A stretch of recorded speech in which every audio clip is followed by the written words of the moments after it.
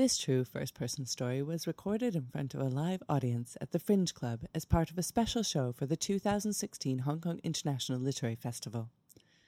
Our storytellers are regular people, just like you, who decided to give storytelling a try.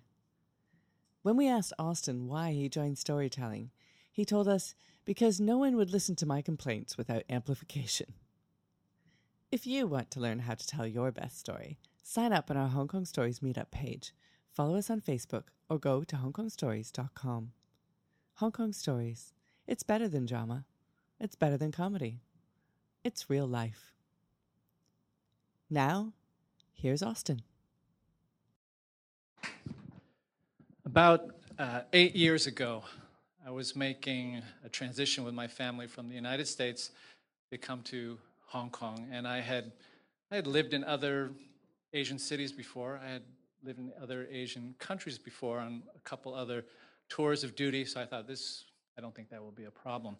So it really caught me off guard when I found this quite a serious problem. I didn't know the simplest things were giving me trouble. It was not the big things. It was not culture. It was not language. It was not the food. It was these intangibles, imperceptible things. If I wrote a research paper on it, I'd probably call it the negotiation of personal space in the public realm. But that doesn't explain very much. So probably I should just give you a couple examples. I lived in Causeway Bay, and I had to go to work in Central. That's 3 stops. That should be very easy. But again, no, it was not easy. I could not get on the train, and I didn't know why. It was defying any kind of logic. So that get in there in the morning, the train would come, pulls in, doors open, there's a wall of faces looking back the other way, 12 people come out, and then according to normal commuter logic, there should be 12 people who get on. But then I couldn't get on. So people in front of me were getting on, people behind me were getting impatient, they'd zip around and they'd get on, and I'd just be left doing this thing that looked like a non-interactive a game of charades to a captive audience who I had there for a few seconds, trying to indicate that I'd like to get through. And I can see space back there.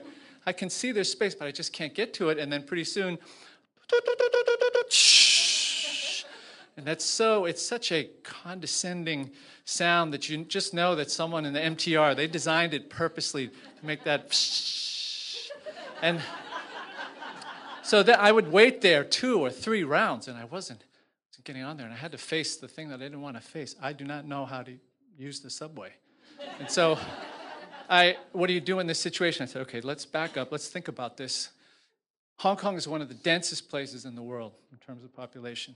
Causeway Bay is one of the densest places in Hong Kong. Rush hour is one of the densest times that you're going to find in the subway. So this is not like you can just wander out there, like wander onto the field and during the World Cup and wonder, why are things not going well for me? This is an extreme sport. It is a competitive, serious level competitive sport. And you got to train. You got to figure out what you're going to do. So what do you do in that situation? You need consultants. So I had, my friends took pity on me. They said, I don't understand what the problem is. And said, well, I just can't get on the train. And then one guy would say, well, you do have to be a little bit vocal. I mean, I said, I did. I said, I'm going. I can't even hear you. Are you saying that they're not? You have to send like a sonic wedge out into the crowd. So you have to say, "Mgoy, mgoy," and then you go. And I said, okay. And then the other guy said, well, sometimes you got to get a little physical. You got to get in there. We have elbows for a reason. They're not gonna invite you in. You got to assert. So okay. And then there was just some stuff was just esoteric. A guy said like, well, sometimes you do have to just matrix it. Like what does matrix it mean? He goes, you've seen people do it. They just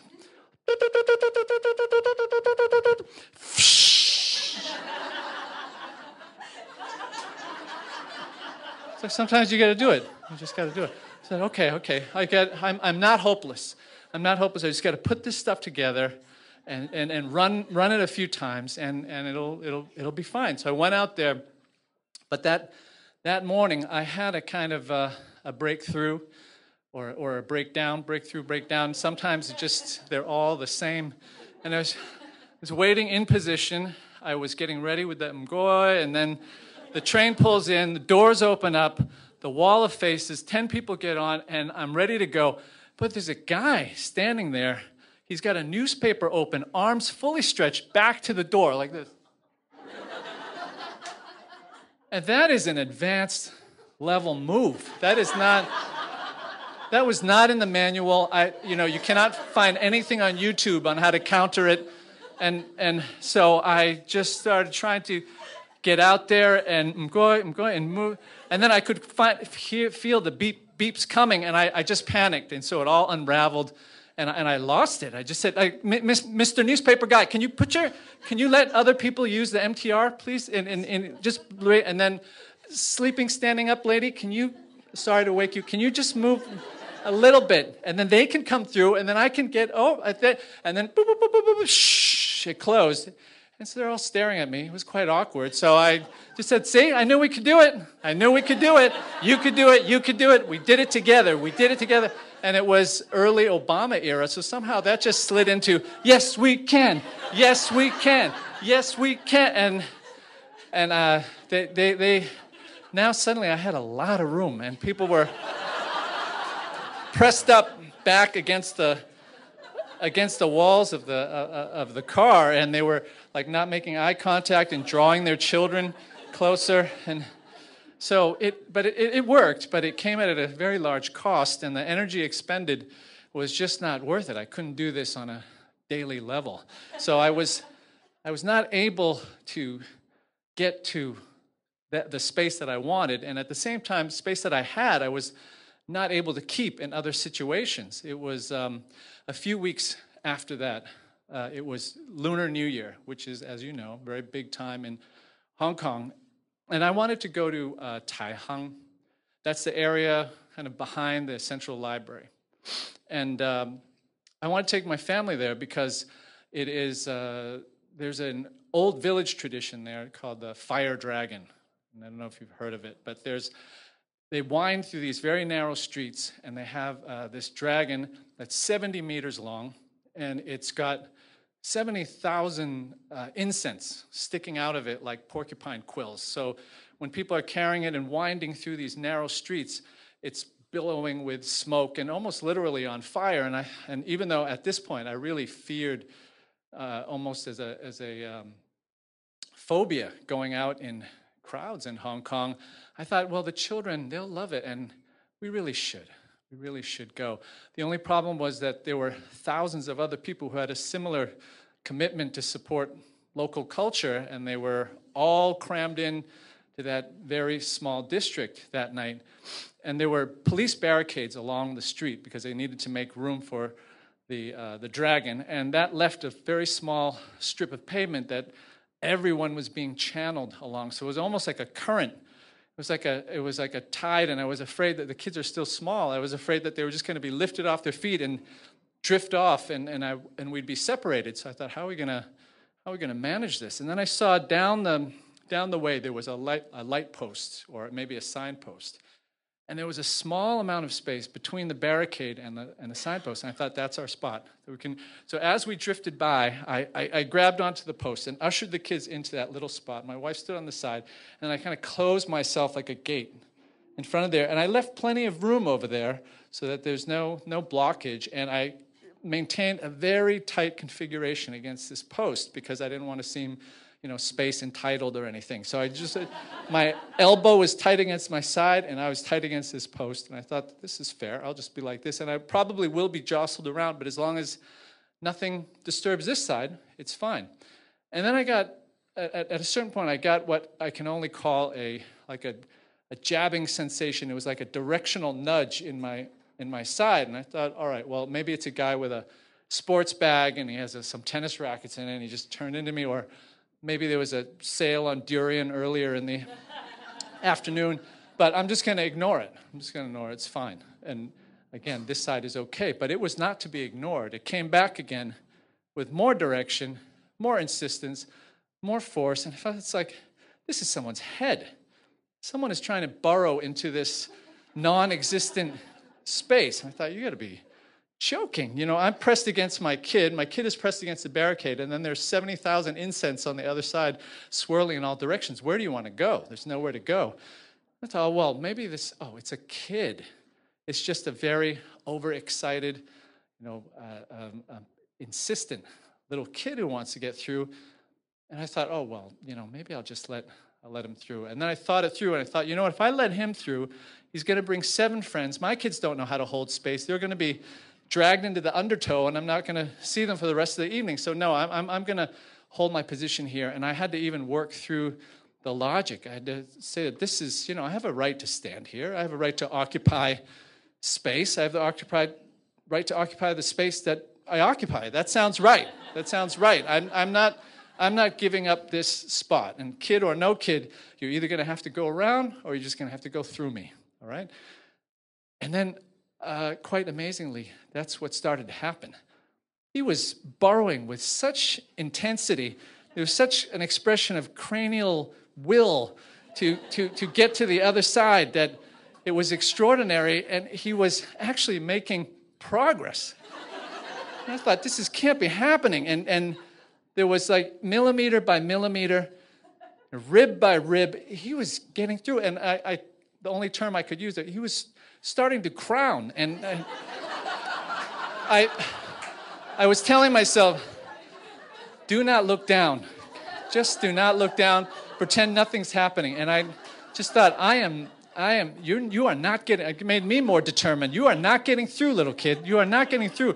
But the intensity seemed to say, oh yes, I'm getting through. I am getting through. And I had to look down because some hairs were starting to spring out. And I was expecting to see, little kid, fine little moppy little kid hair, but it was wiry and white and I thought, and then when it popped out, it formed like little puffy tufts. And I thought, that's a perm. There's a perm coming out of my armpit. And it was not just any perm. It was old lady perm. And so I was having a full-on out-of-body experience, and what I can only assume was her face was starting to push through to the other side.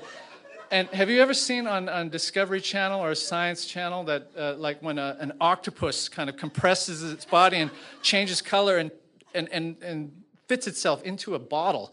Well, that's what was happening here, and I was getting the inside bottle view of her coming through, and finally, as she was coming through, I could see the skin, and you could see the spots and the crevices and the lines, and it was looking at like time and history etched on her face, and it was like looking at a twisted, gnarled tree root or the shell of a tortoise that had been battered by the sea.